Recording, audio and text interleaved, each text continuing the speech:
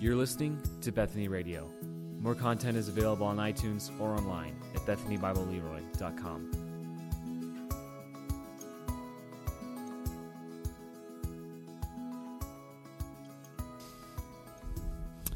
Well, good morning. If you're wondering later on during our meal, what am I going to share? I don't know. What can I be thankful for? You've just sung 4 songs that will help you. Grab a lyric from there or gaze on one of the lyrics here, and we've got much to praise the Lord for, even if just those songs that we've been singing together. I want to invite you to head to your scriptures in Romans chapter 15. We're still kind of wrapping up today, the last couple verses of this chapter 15 before we get into our last chapter of 16. On your way there, I've got a kind of a unique picture from last week. This one is not drawn by any of you, but last week I think I called out, I said, if anybody wants to research where this cross that's on the front of your bulletin, I have no idea where this picture is from. Well, Devin Voigt, I don't think he's even here today, researched and said, I did my assignment, here it is. And he found this. So I'm like, awesome. So this is the back side. Your bulletin has kind of the front side. You can still see the little wire there. I'm just going to read this because it's kind of interesting. It's not long. This is from the website Atlas Obscura. Sounds like obscure places. This is one of them. This is a sunken cemetery in Catarman, Philippines. A cemetery, and the town it served sinks beneath the sea during the volcanic birth of Mount Vulcan. It says there are no flowers or gravestones to mark the resting places of the lost citizens of Camiguin.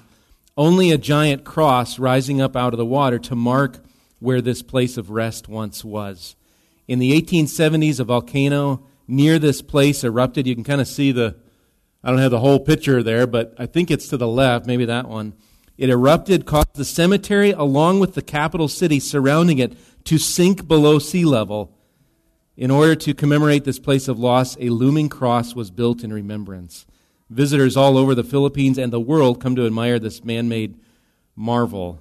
Well, more like, God made, but yes, the cross filled with legend and enchantment is what they say. So good job, Devin, on this. Isn't that kind of interesting, though, that this tethered to Christ is built over, maybe even our illustration, built over a cemetery. Dead to sin, alive in Christ, to go be tethered to Him and go preach the gospel. So you can look up more. I think people go scuba diving there. You can see the cemetery under the water.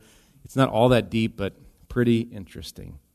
Well, that brings us here, being tethered to Christ, to these last couple verses of chapter 15. And I want to start in verse 30. We'll read 31, 32, and 33. Let's listen to God's word. I appeal to you, brothers, by our Lord Jesus Christ and by the love of the Spirit, to strive together with me in your prayers to God on my behalf, that I may be delivered from the unbelievers in Judea, and that my service for Jerusalem may be acceptable to the saints, so that by God's will I may come to you with joy and be refreshed in your company. May the God of peace be with you all. Amen. Let's pray again before we proceed. Lord, we come to you right now as we open up this, your word, before us. Again, acknowledging without your Spirit we cannot understand. So we pray that you would work in this time once again. You are so gracious, Lord. Every week of the year as we've come to study, and as we come to study your word on our own, and we read from it and glean from it, that you use your word in our hearts by your Spirit to grow us. Sometimes it's very slow, maybe imperceptible, but there is growth. And there is growth through suffering. There is growth through great blessings, and even the blessing of suffering. And Lord, we want to praise you this week especially for how you work every day in our lives. And Lord, as we come to your word now, we just pray that we would glean from it what you would have for us, what specific area you might just put light on in the hearts of your people.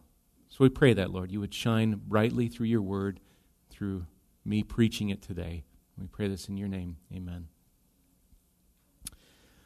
Well, we're in kind of a third section here of a series. That series called Gospel Ministry is Tethered to Christ. We've looked at, week one, we looked at the target of ministry for Paul. We're not surprised. His target, his aim is Christ. Jesus Christ, the Lord. That's his goal and his aim. We looked at that in verses 14 through 21. Last week we looked at the sharing of ministry, so target of ministry, then the sharing of ministry. Paul and his longing to go visit the Roman church on his way to share Christ to places unknown, to Spain. And all this after he had shared a gift, a contribution to the poor saints that were in Jerusalem. This week the emphasis is on prayer. Specifically, it's a prayer request that comes from Paul himself, and it's an urging. There's an appeal to the church at Rome, pray for me. And that's what we want to look at here. So let's come back to text verse 30 again in this appeal. So Paul begins, I appeal to you, brothers, by our Lord Jesus Christ and by the love of the Spirit, to strive together with me in your prayers to God on my behalf. It's really the second of three appeals from chapters 12 to 16. In chapter 12, you might remember, verse 1, Paul said, I appeal to you, brothers. It's kind of the same wording. By the mercies of God, to present your bodies as a living sacrifice. That's what we looked at. That whole section, 12 to 15, verse 13. This living, sacrificial living to the glory of God. I appeal to you. Here, Paul's appeal is to the brothers to pray. We'll see that. But then at the end, even if you gaze at chapter 16, verse 17, you've got it there as well, where Paul says, I appeal to you, brothers, to watch out for those who cause divisions, create obstacles, contrary to the doctrine that you've been taught. Avoid them. That's like a warning there in verse 17. So we're kind of in the middle of these appeals, but verse 30, you've got this appeal, this urging and an exhortation for the Roman church to pray for Paul. We're going to look at that prayer exhortation in a bit, but Paul prefaces his prayer request by two things here. See if you see them in the text. So he's going to call on them to request them to pray, but he gives these two kind of bases for his appeal. Number one, Paul appeals by our Lord Jesus Christ. By our Lord Jesus Christ. Paul and the church in Rome have the same Lord. He calls him our Lord. And this Lord, the Lord Jesus Christ, links Paul to the Romans. He's never met them, but they have this link in Christ. This Lord is Paul's foundation for ministry, and Jesus is the basis upon which Paul's going to appeal to the Romans for prayer. And it's kind of like maybe hard to understand. How does this, what appeal, what's going on? There seems to be some emphasis of authority, or maybe he's calling on the name of the Lord. Matthew Henry paraphrases Paul here, speaking of the Lord, and I think it's helpful for us. This is kind of a paraphrase of what Paul is saying. Paul's saying, He's my master. I'm going about His work. That is the Lord's work. I'm going about His work, and His glory is interested in the success of it. So like to the Romans, if you have any regard to Jesus Christ and to His cause and kingdom, pray for me. You love Christ. You own Christ. For His sake, then, do me this kindness. And so it's kind of this authority, do you have an interest in the Lord's work? Then pray for me. This is God's work going on. And so these followers of Christ, they're urged to pray for the ministry of Paul, which is really the ministry of Christ. Secondly, in the other part there, it's by our Lord Jesus Christ, and Paul appeals to this love of the Spirit, by the love of the Spirit. We might say, what's going on? What's this love of the Spirit? Here, a couple other scriptures are helpful. You can write down the reference. Romans 5:5 is one of them. It says this, says, God's love, remember, has been poured into our hearts through the Holy Spirit who has been given to us. Holy Spirit pours in God's love. So Paul's appealing this love. Galatians 5:22, the fruit of the Spirit it's the first one, love. This is connected to the Spirit, this love of the Spirit. Calvin writes this, he says, the love of the Spirit is that by which Christ joins us together. For it is not that of the flesh nor of the world, but it is from His Spirit, who is the bond of our unity. So Paul here, on the basis of the Lord and His kingdom, and on the basis of mutual love, again, a people he's not met, but they're in Christ, the love of his brethren. I appeal to you, brothers. So he asks them to pray. And that's the second part of verse 30. To strive together with me in your prayers to God on my behalf. The ESV, at least, you've got strive together. I think I might say that in the King James. In the NIV, it says join together, I think. It could say contend with me in prayer, or fight along with me in prayer. It's this picture of this Roman church coming alongside Paul in his ministry and what he's doing. Doug Moo writes this. He says, though so many are unknown personally to him, Paul can nevertheless ask the Roman Christians to identify with him in his own struggle so that they might sincerely pray on his behalf. As Calvin remarks, Paul, quote, shows how the godly ought to pray for their brethren, that they are to assume their person as though they were placed in the same difficulties. You see that idea? Contend with, strive together with, join with. There's this, in the love of the Spirit, our Lord, Paul's ministry, he's saying, come alongside with me in this ministry. And isn't that what we're doing when we pray for one another? When we pray as brothers and sisters, Paul's asking these ones, come alongside. How does he say, how do we come alongside a ministry? There's monetary support, there's encouragement, encouraging letters, all those sorts of things. Here, it's prayer. I wonder if that's how you see prayer, or praying for others, is contending with, striving together, coming alongside of. We are in a spiritual battle, and one weapon in that battle is, Ephesians 6:18 says, praying at all times in the Spirit with all prayer and supplication. You know that song, what a privilege, what a divine gift to carry everything to God in prayer. It's a ministry. It's a calling. Think with me, what is the church like? What are our families like, our personal lives? To pray and to be prayed for. I think Paul, of all people, Paul's an apostle, and he sees this is important. Theology, he knew everything, and yet he's saying, pray for me. Jesus himself would go about and pray. Why shouldn't we? J.C. Ryle would say, his question is pretty simple in 3 words. Do you pray? So there is a theology of prayer. You can look up the scriptures and study all that and think on prayer. The question really, though, to your heart and to my heart, coming up the conviction of this, do you pray? We might say it's good. I might preach it's good. Do you? Do you actively practice prayer? Maybe in a closet, maybe while you're driving, maybe with a group on Wednesday night. It's a gift. It's a privilege. So we want to use it to pray. And Paul here is calling the church to pray. What does it look like for us to pray for one another even? So Paul asks for their prayer. And then in verse 31, he gets to a specific request. This is not an unspoken, I have something going on, I'd just rather not talk to you about it, or not say. Paul speaks, and he says, here's my request. He lets them know what he's going to ask for. Look at the first part of verse 31. As he prays, here's one request, the first. That I may be delivered from the unbelievers in Judea. Paul's asking them, pray that I might be delivered from the unbelievers in Judea.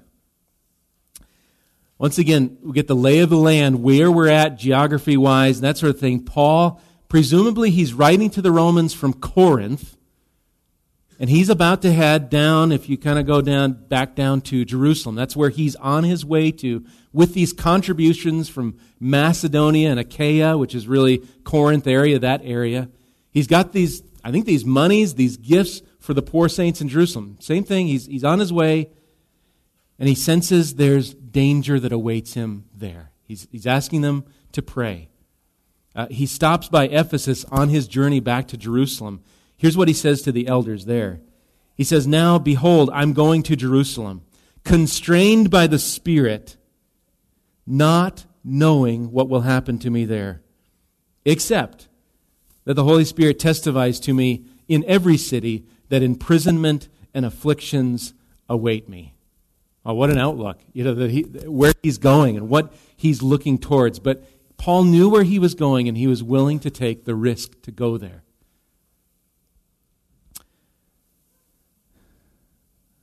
John Piper writes, he's written a book called Risk is Right. He says this in there. He says, Paul had decided to risk his life in Jerusalem with the full knowledge of what it might be like.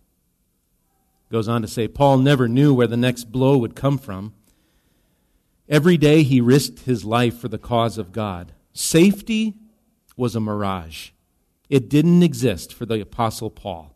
He had two choices: waste his life or live with risk. And he answered this choice clearly. And the clear answer is in Acts 20, verse 24. I'll just read it to you. So after all this, he's talking to the elders there in Ephesus. Danger awaits. The Holy Spirit testifies, imprisonment, afflictions. And he says this, though. May it be our hearts. He says, "But I do not account my life of any value, nor as precious to myself, if only I may finish my course in the ministry that I received from the Lord Jesus, to testify to the gospel of the grace of God." That's what Paul was willing to risk his life for. Not just to be risky or to get on the cover of Jerusalem Monthly, to look at this apostle guy. His mission was the gospel, Christ. That's his target and his aim, all the way into danger.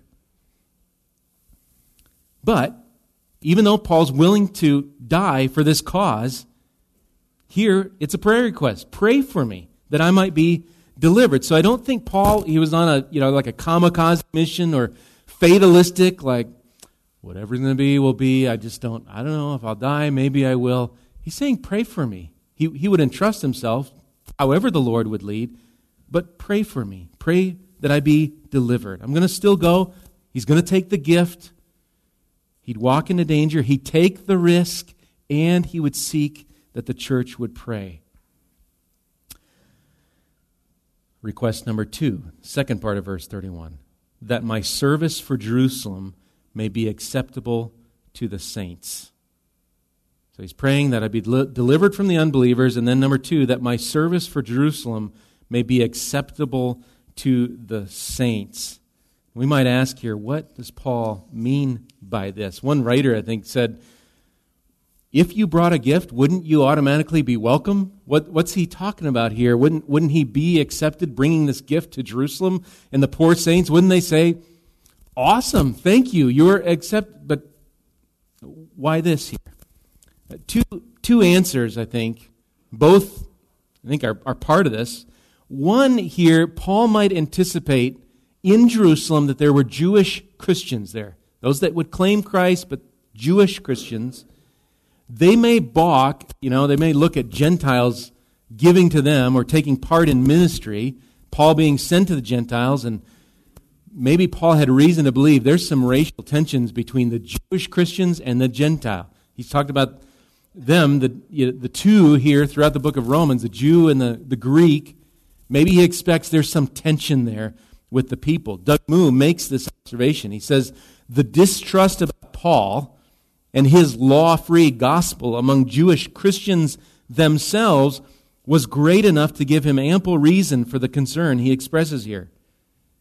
For while Paul's relationships with the Jerusalem apostles were apparently cordial enough at this point, his own letters reveal that various conservative Jewish Christian groups continued to be hostile toward him.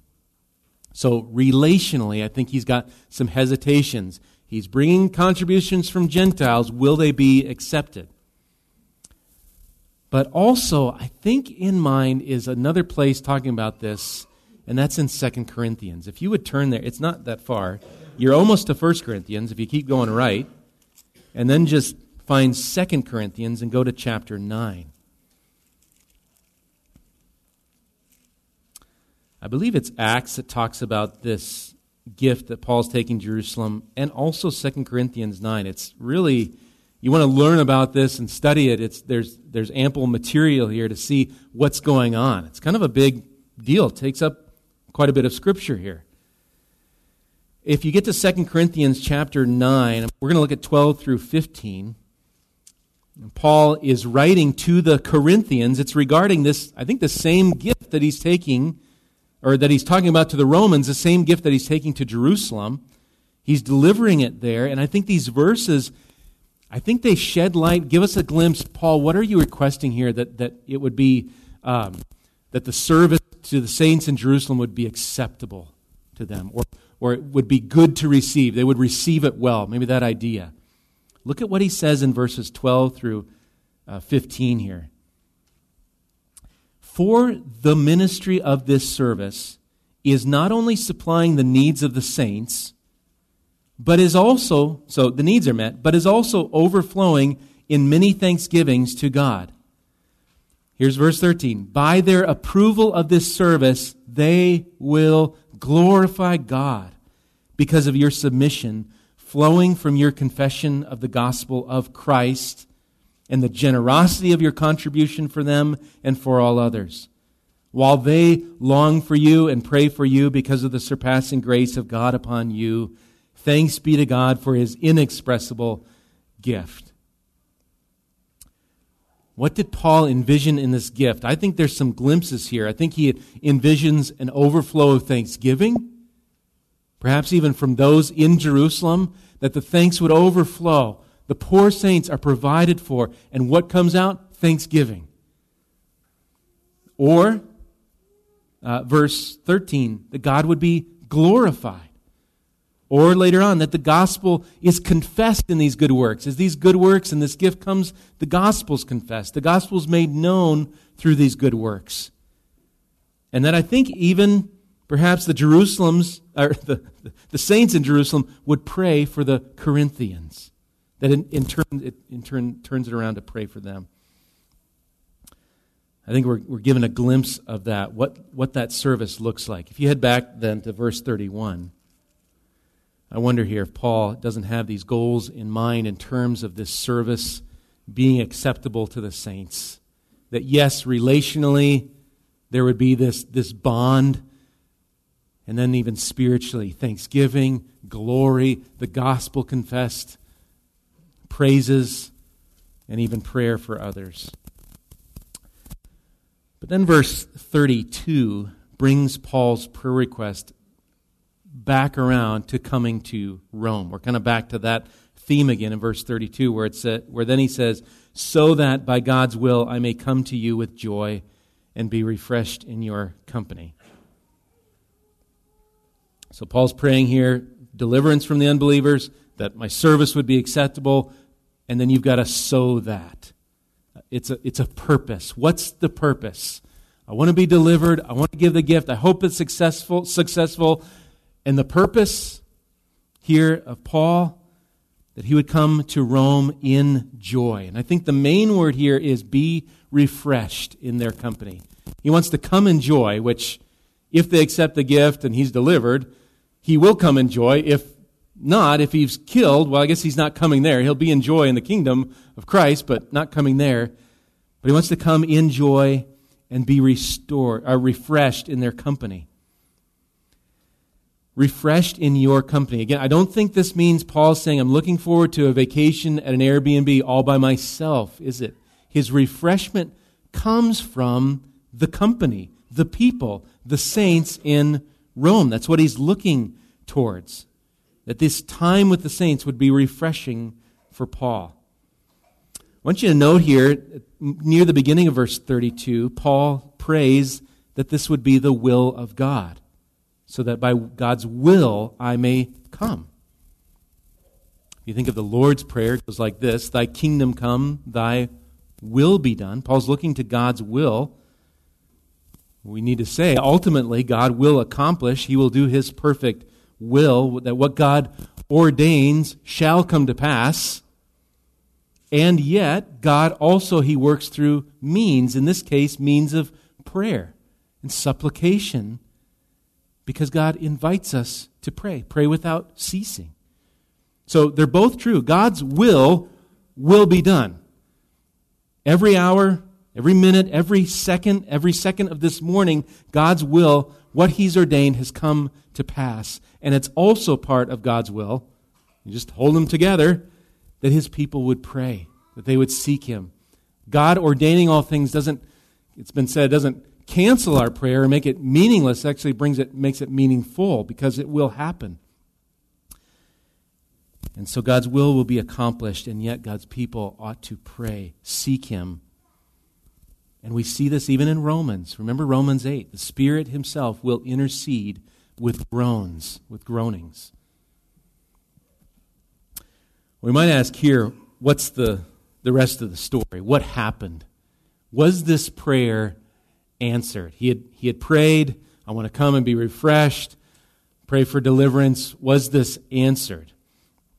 Well, Acts 28 is going to answer this, but before we read there in Acts, Paul did face danger when he got to Jerusalem.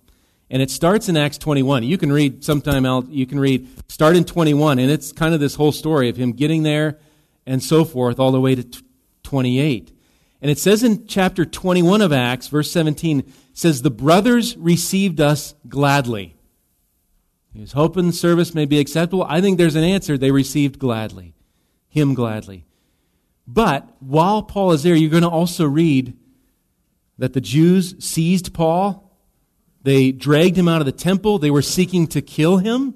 This is at him in Jerusalem here. The Roman tribune intervened, but then it was just like Jesus. The crowd cried out against Paul. He said, away with such a fellow from the earth, for he should not be allowed to live. That's Paul's reception in Jerusalem as well, amongst, I think, the unbelievers. Well, right before the Romans are about to flog him, Paul appeals to his Roman citizenship, and on it goes, the trial, and there are different things that happen. But through this account, all the way to chapter 28, 8 chapters worth, God is at work, and He's protecting Paul.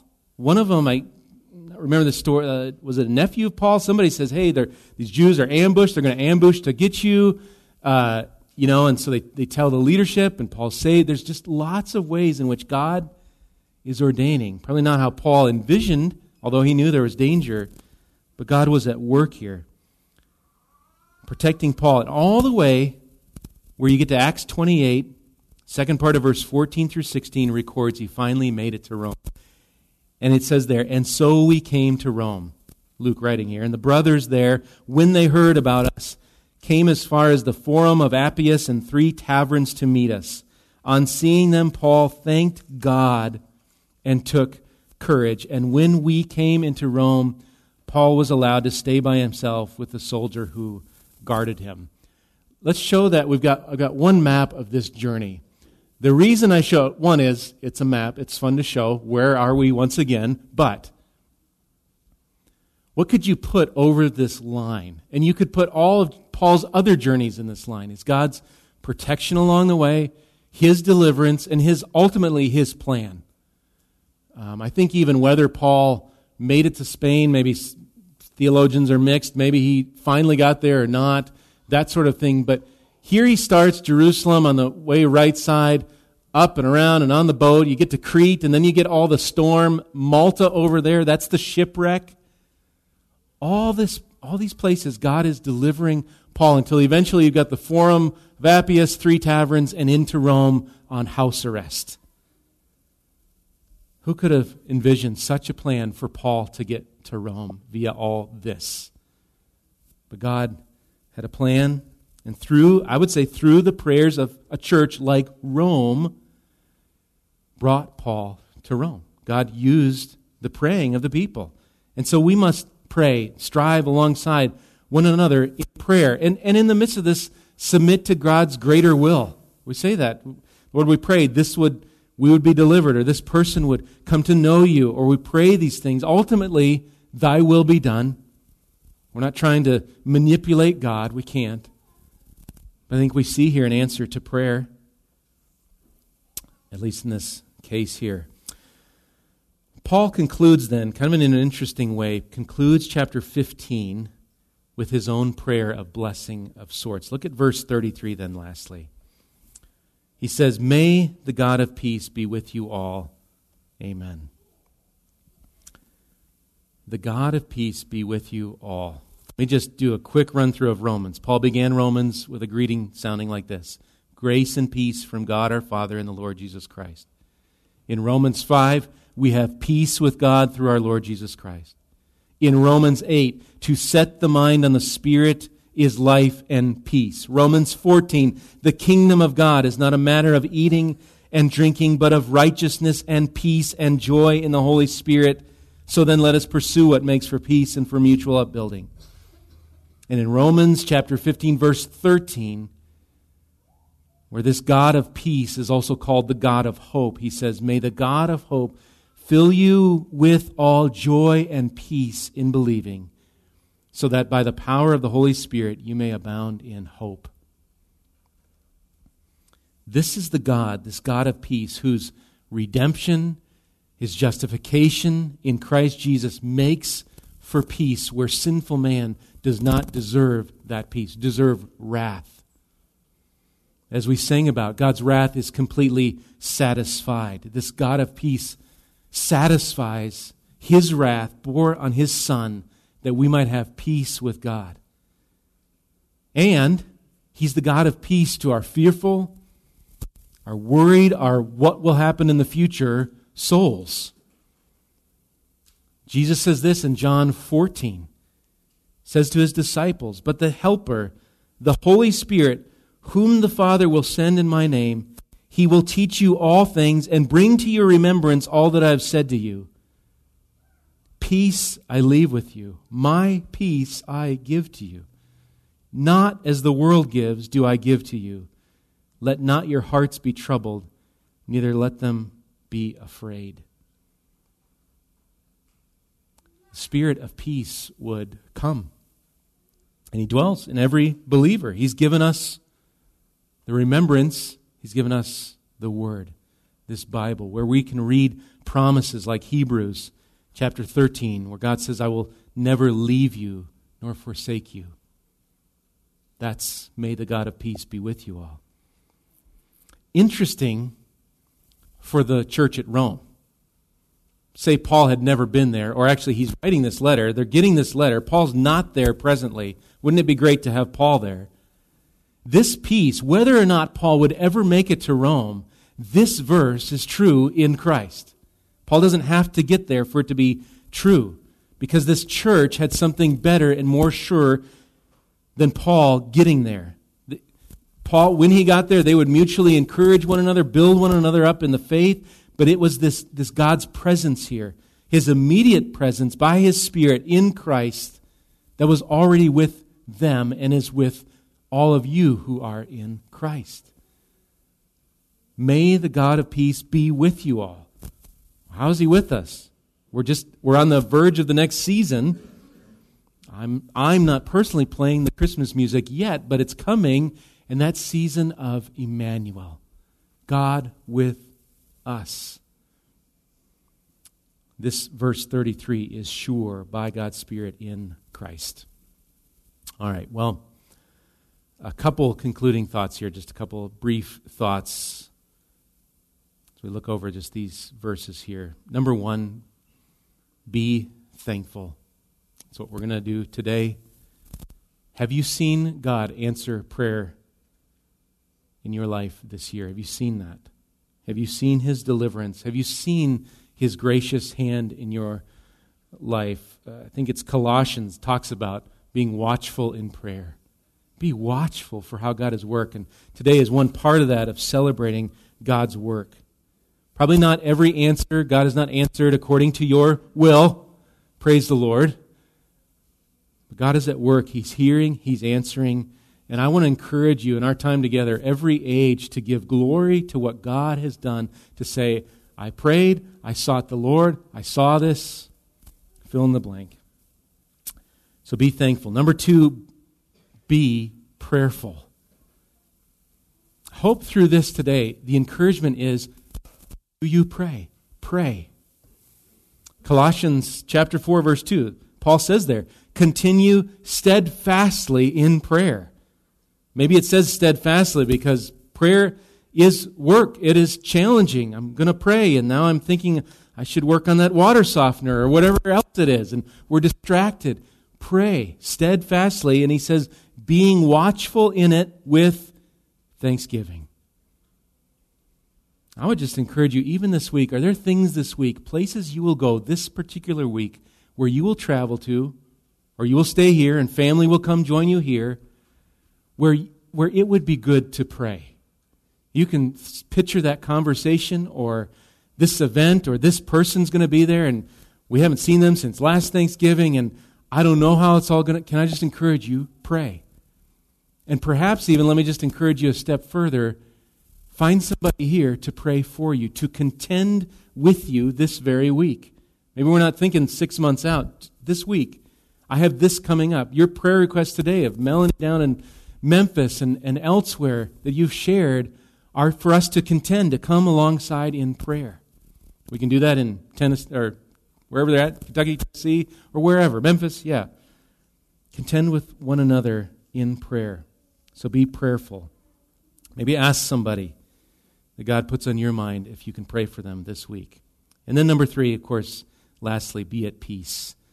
Be thankful, be prayerful, be at peace. The surety, again, of verse 33 is found in Christ Jesus. It's His blood that satisfies the wrath of God, that we might be at peace with God through faith.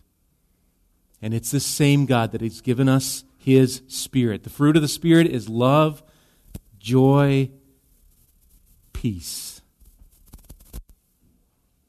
I encourage you, believer, don't wait for Paul to get to Rome. Don't wait for something. Enjoy present peace today by faith in Christ. And let that encourage you to seek Him and then pray that the Lord's peace would be with others and pray for them in their need. So let's do that. Let's pray as we close.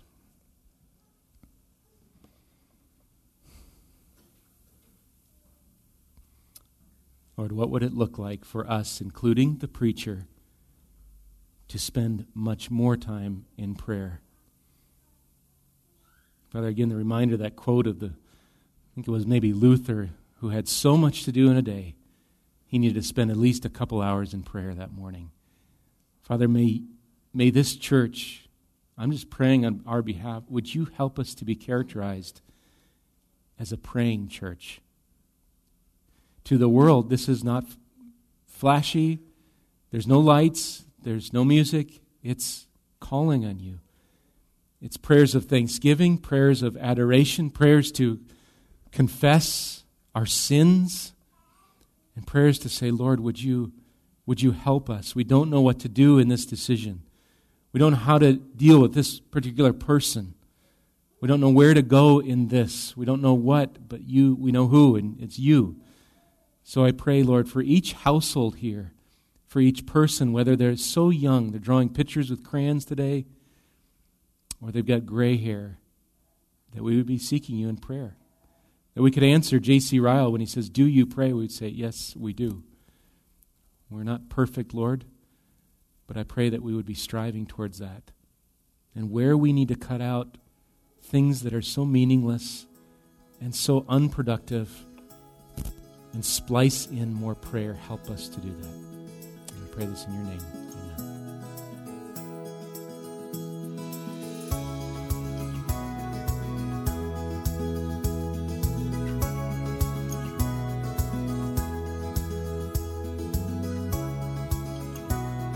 You've been listening to Bethany Radio, a production of Bethany Bible Church in Leroy, Minnesota.